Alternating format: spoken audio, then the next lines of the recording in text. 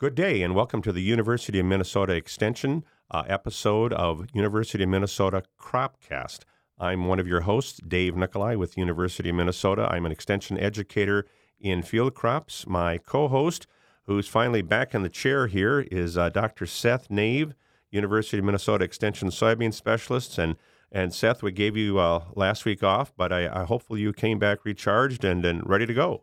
Is shaming me for going on vacation. That's so American or so Midwestern or so Minnesotan. I don't know what it is, but you'll get over it. You'll get over it. Someday I'm going to get caught back up. So no good deed goes unpunished. I left and relaxed for a week, and now I have a pile of work to do. But that's how it goes.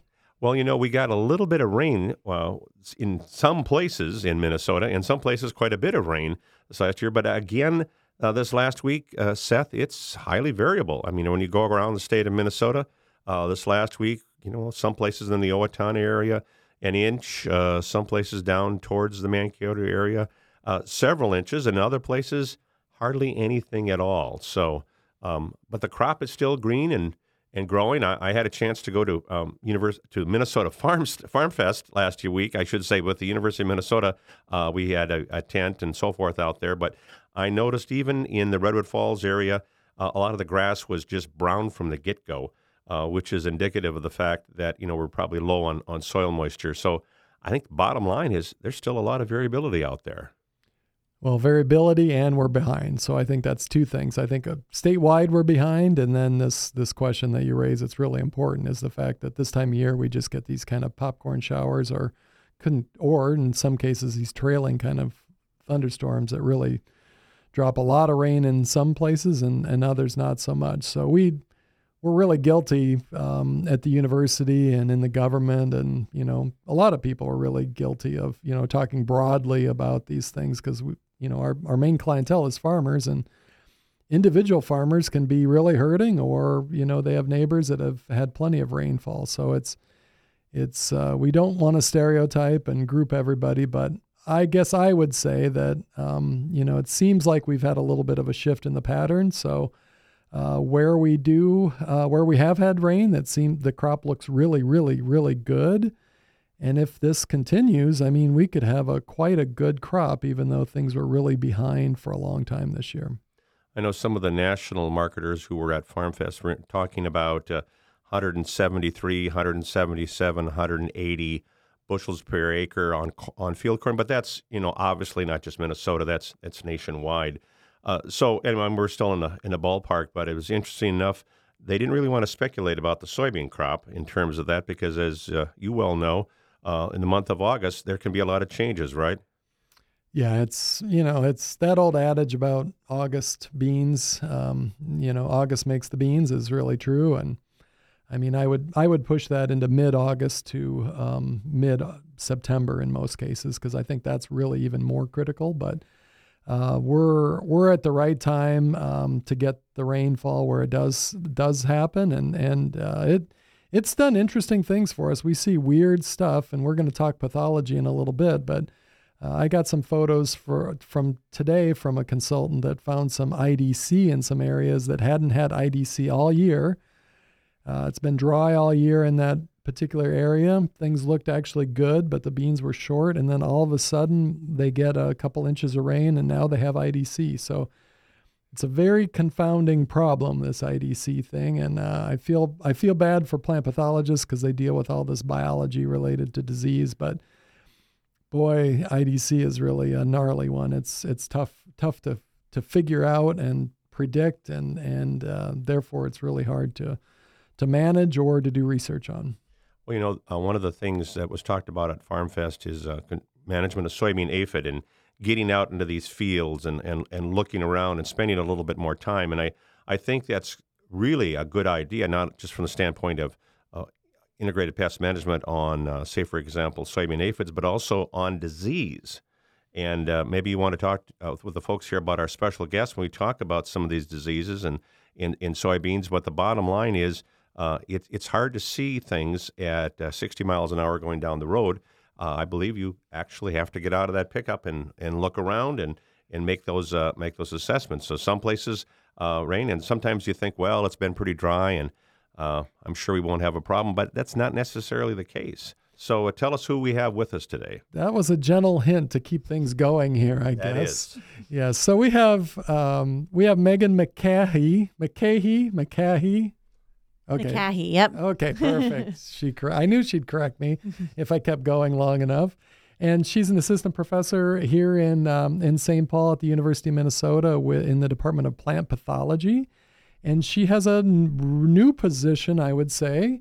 And I was really excited to get her in the docket for our discussion today on CropCast, because she's doing a lot of really cool things in a lot of different crops and a lot of different diseases. And it's a bit of a different model than the old days when we were very either crop-centric or disease-centric in agronomy or in plant pathology. So I'm really excited to have you here today. So thanks for coming in. Great. Yeah. Thanks for having me. It's good to be on. Well, let's start a little bit. We always, with some of our guests and situations and that are probably new to this and in the podcast and CropCast, tell us a little bit about your background. You don't have to go back to the way olden days, but a little bit about your academic training, where maybe you're coming from in terms of some of your schooling, and then how you ended up here at the University of Minnesota. Sure. Yeah, I'd be happy to. So I'm actually from Arkansas originally, which is where I did my undergraduate degree. And I became interested in agriculture as a way to apply my interest in biology to society and to have a societal impact. So after that, I spent some time in South Africa working with farmers there who grow maize and looking at foliar and stem diseases of corn in breeding trials throughout the country.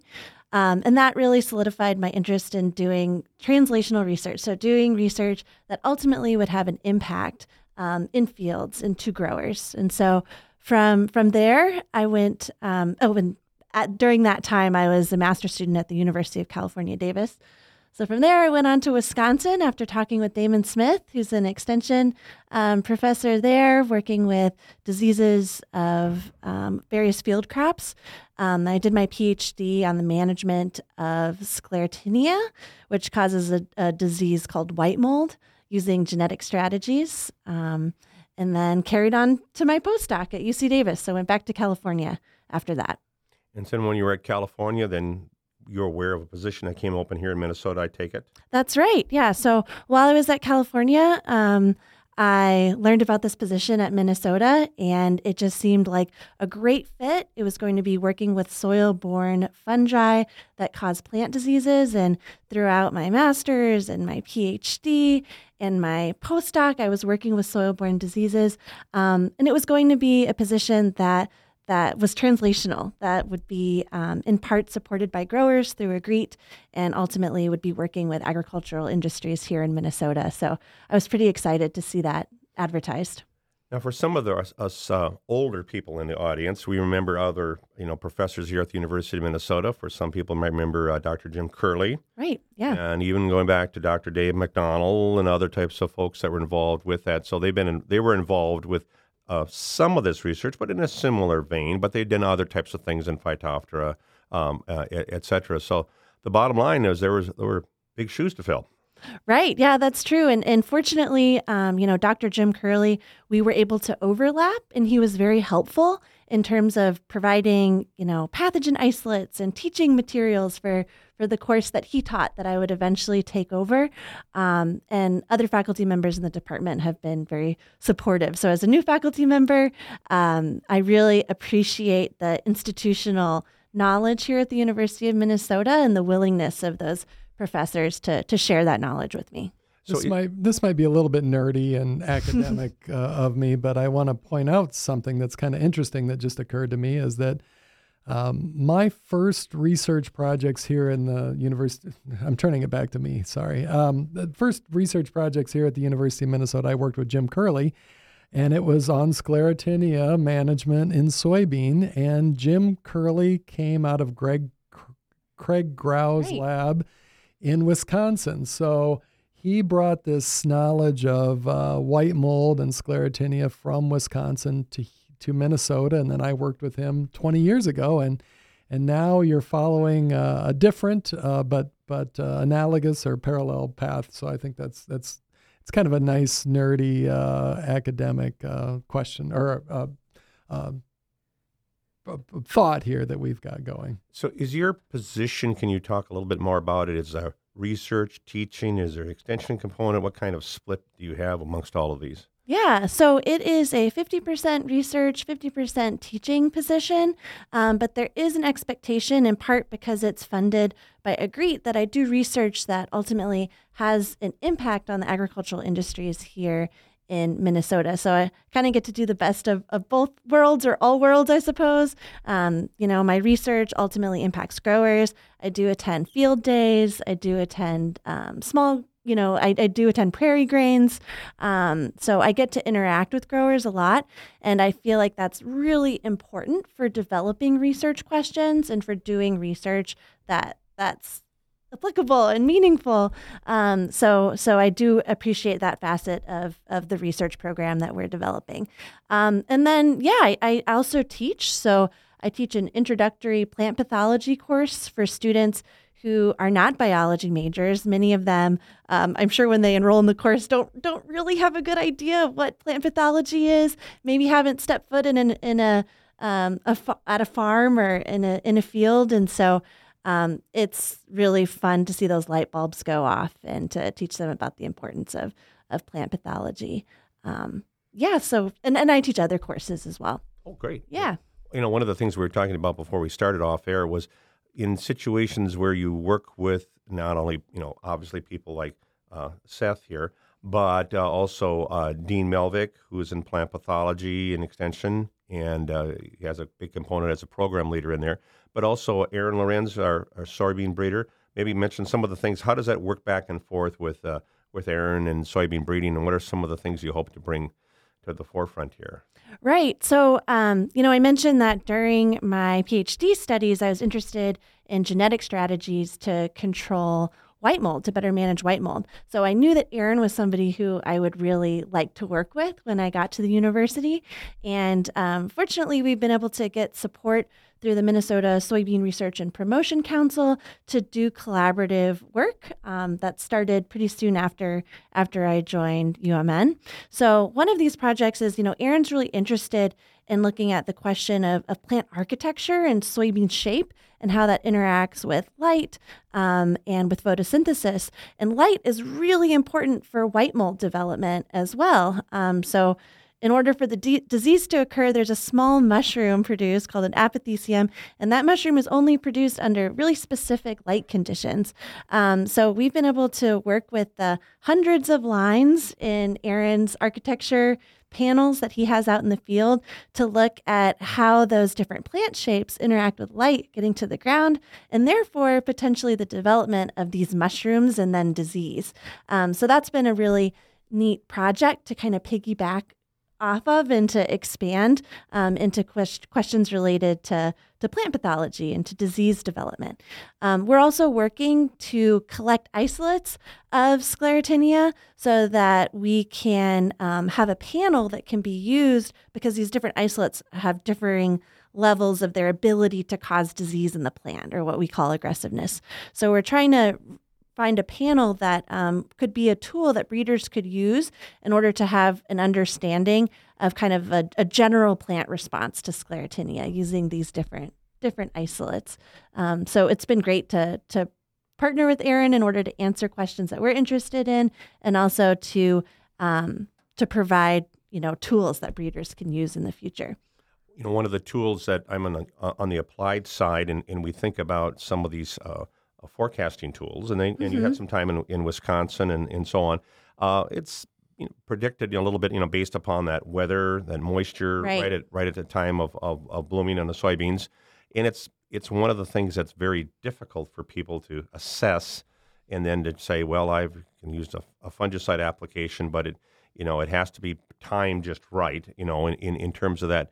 Are you thinking about you might be involved in some of these other apps or forecasting tools down the road, because it's been quite devastating in some areas and some years, but not always consistent in Minnesota?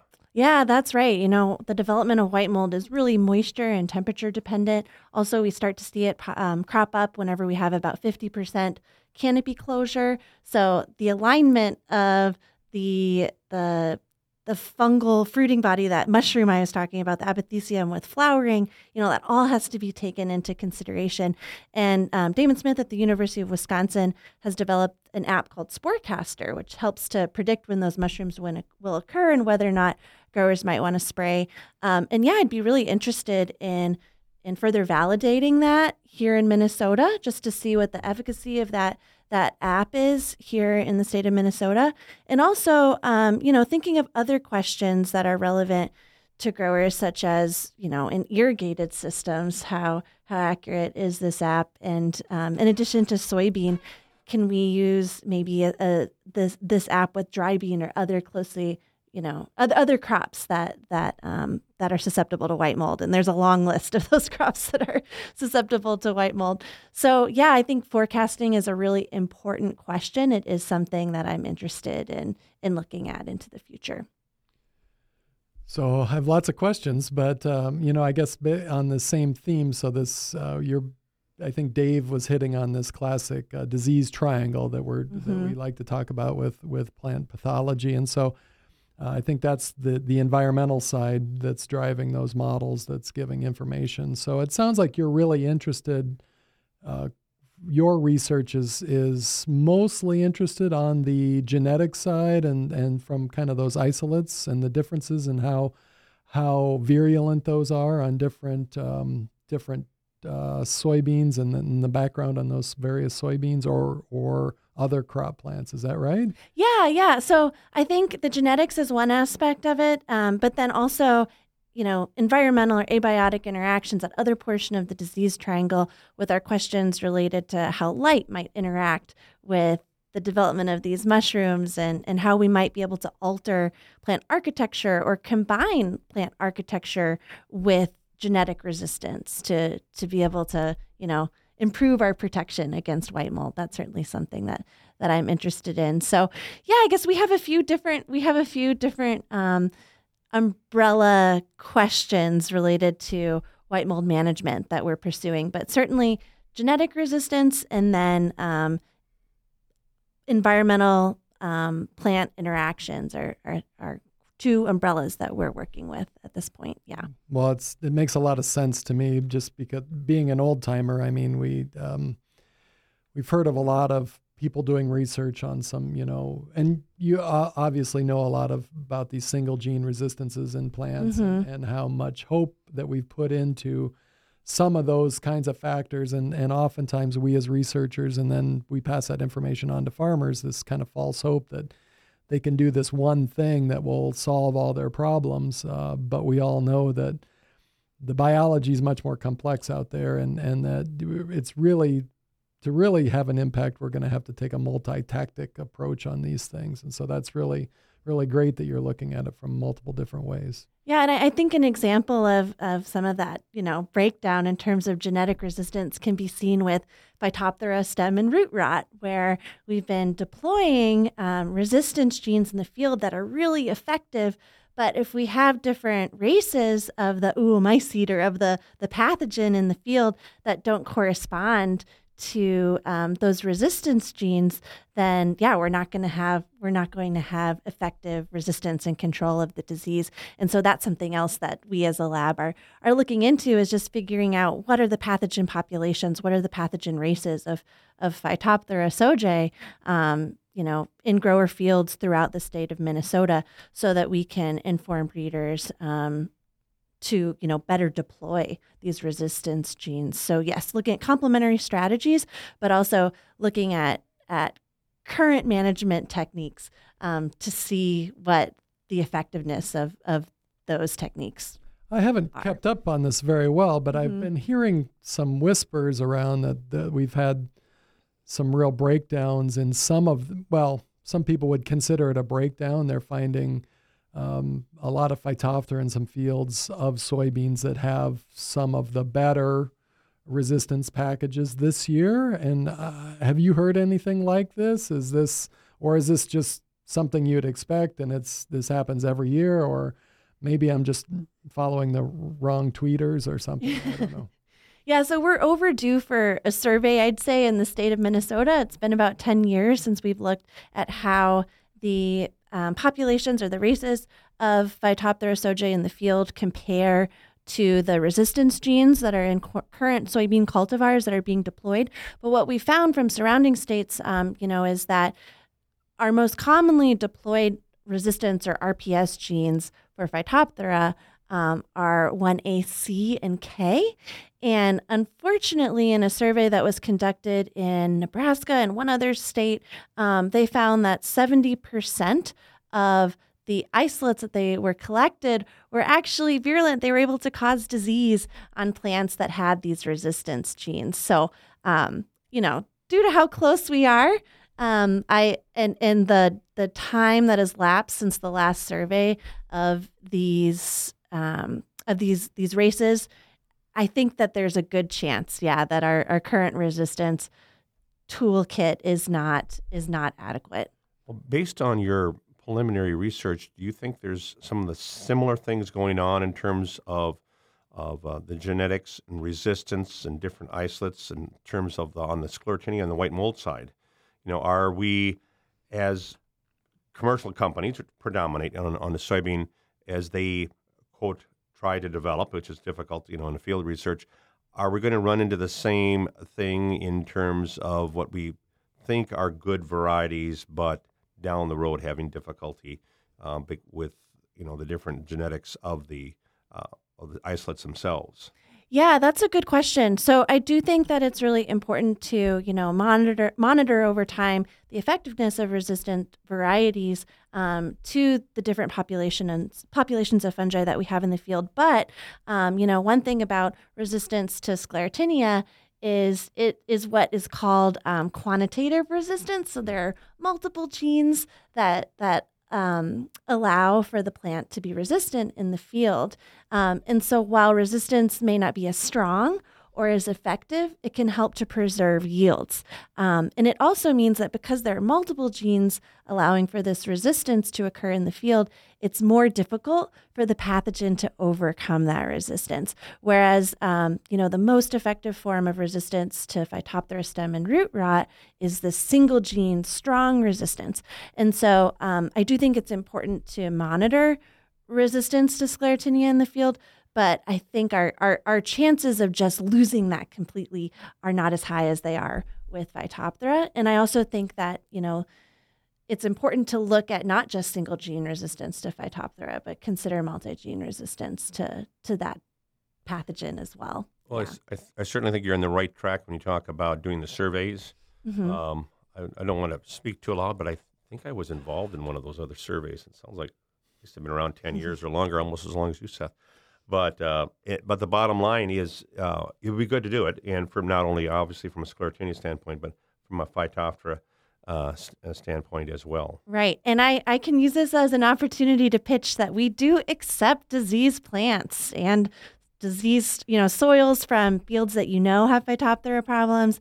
Sclerotia, if you find those we like to say rat turd shaped fungal resting structures in your soybeans or in your combine, we'd be happy to collect those, to add them to our isolate collection, to add soil samples to our surveys. So, feel free to send me an email.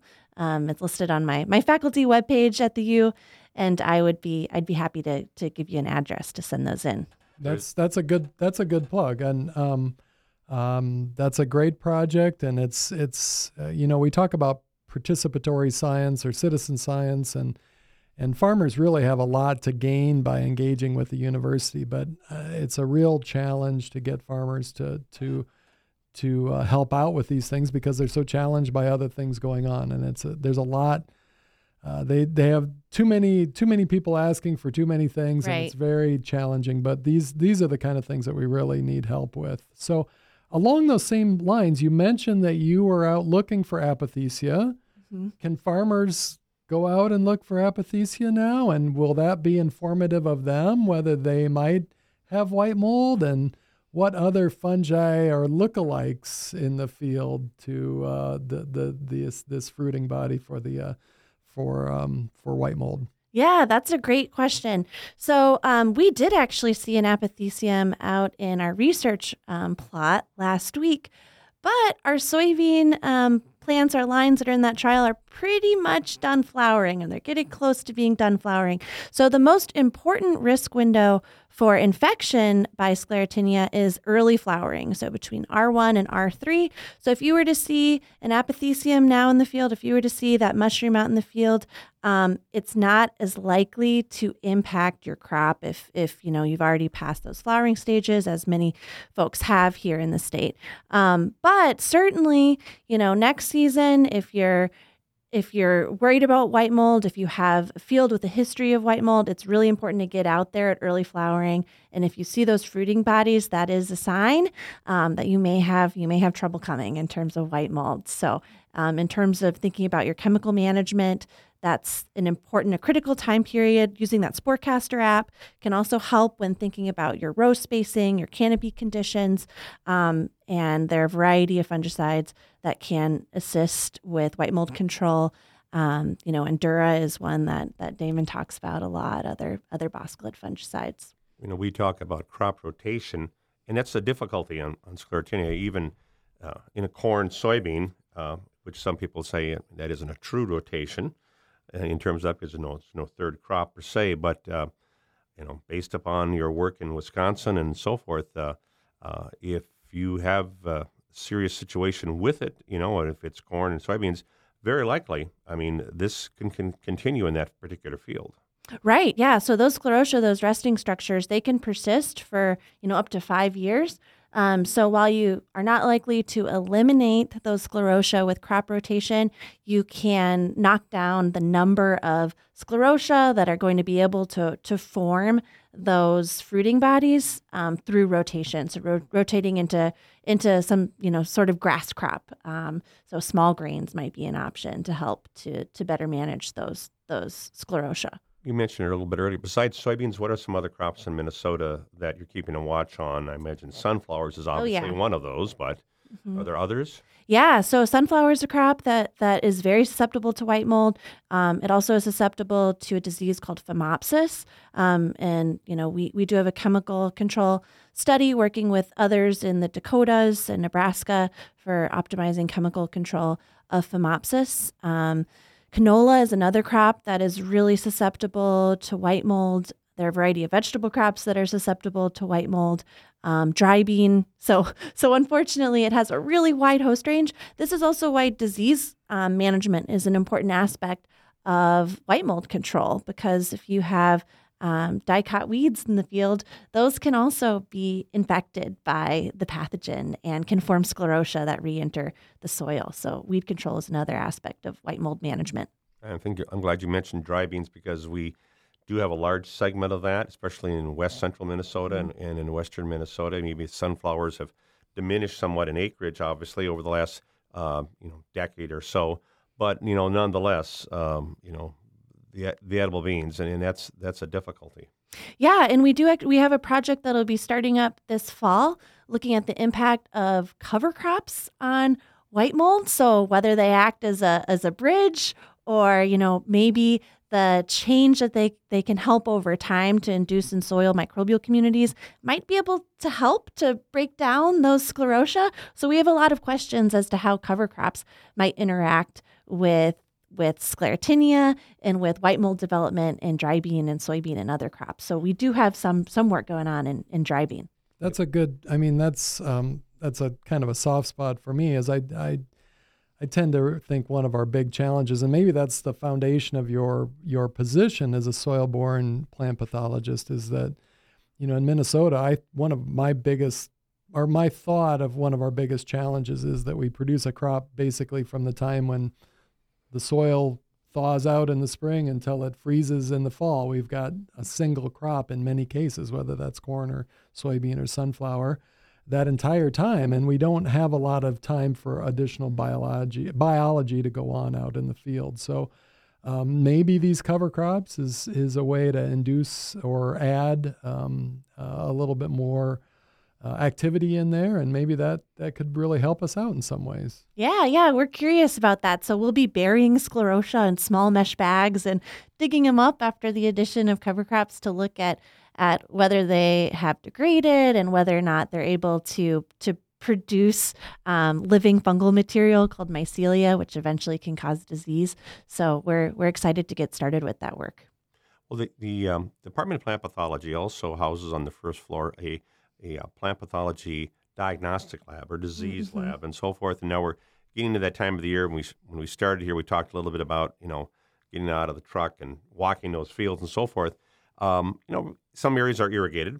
Some areas have had some recent rainfalls. So if they are concerned or suspicious about white mold, what are some of the symptoms, or signs, I should say, here from the standpoint? And there's still an opportunity to get some of that diagnosed, at least to plan forward for upcoming years. Yeah, so maybe one of the only good aspects of white mold is that it does have some pretty identifiable signs and symptoms. So white mold, typically the symptoms, you can start to see them anywhere between R1 and R6 when you're getting those full pods. And the signs are these white, fluffy, fungal threads called mycelia that will form on the stem of the soybean plant.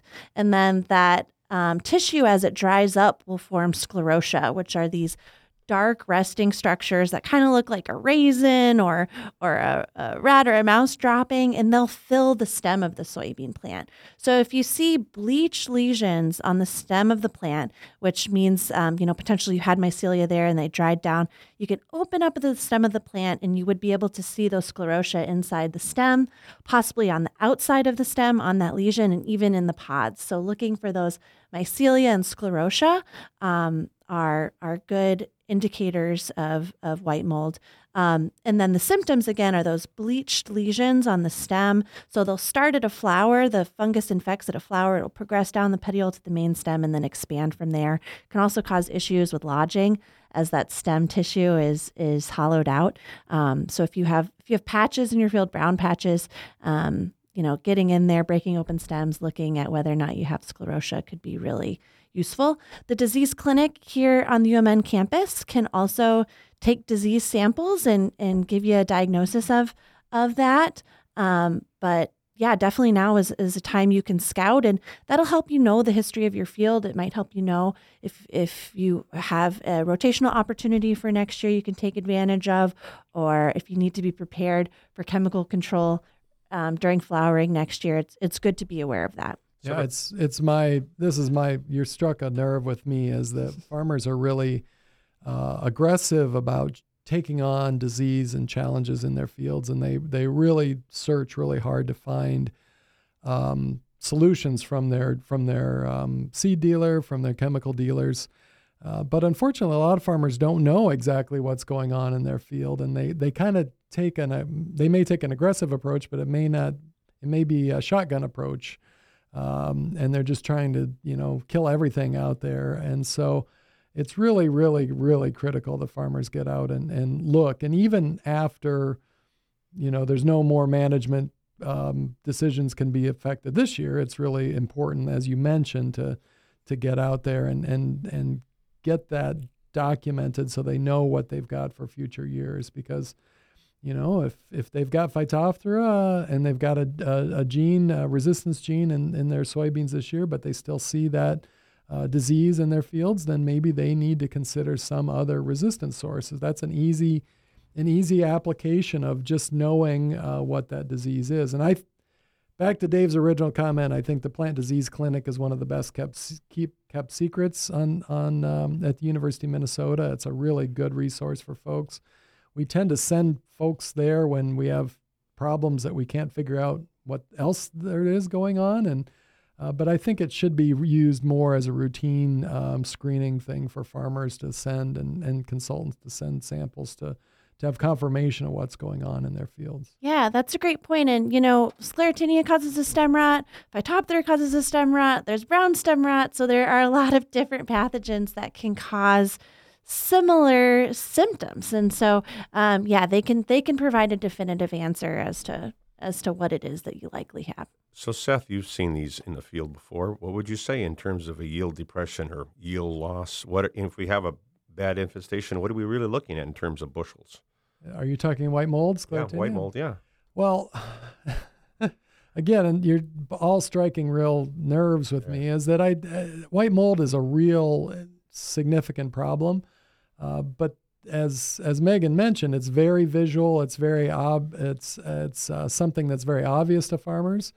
And so farmers sometimes overestimate the impact of it on their overall operations. I think if you had farmers rank diseases and yield loss versus plant pathologists, you'd get very different kinds of rankings, because farmers might consider SCN down like number 6 or 7 or 8 because it's something that we don't see the symptoms of and we don't see damage from.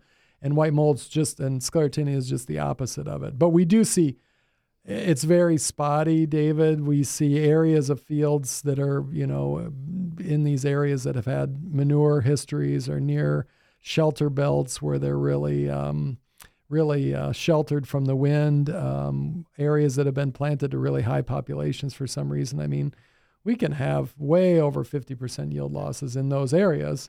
And farmers are really frustrated. They see the yield monitor go way down, but they also have to know that there's parts of the fields that probably didn't take a big hit either. So I don't want to minimize the challenges. It's an important disease for me that I've worked on over the years, but it's also, maybe it's just because it's such a formidable foe that and that I've partially given up on it, that I'm so frustrated with it. Well, we talk about one of the things, and that is foreign material, selling and exporting our soybeans, and certainly I would think you would agree. I mean, we don't really anticipate that it's one of the things we want to do is to sell our soybeans overseas with sclerotinia, and then or situations with that. But because we think about weed seed, but certainly this is a component too from a foreign material standpoint, is it not?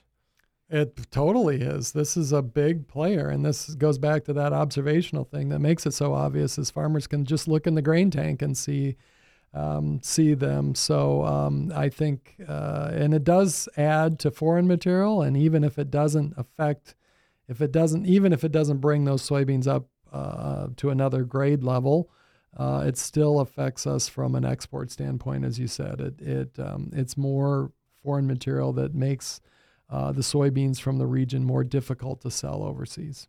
So the genetics and a lot of these things come together.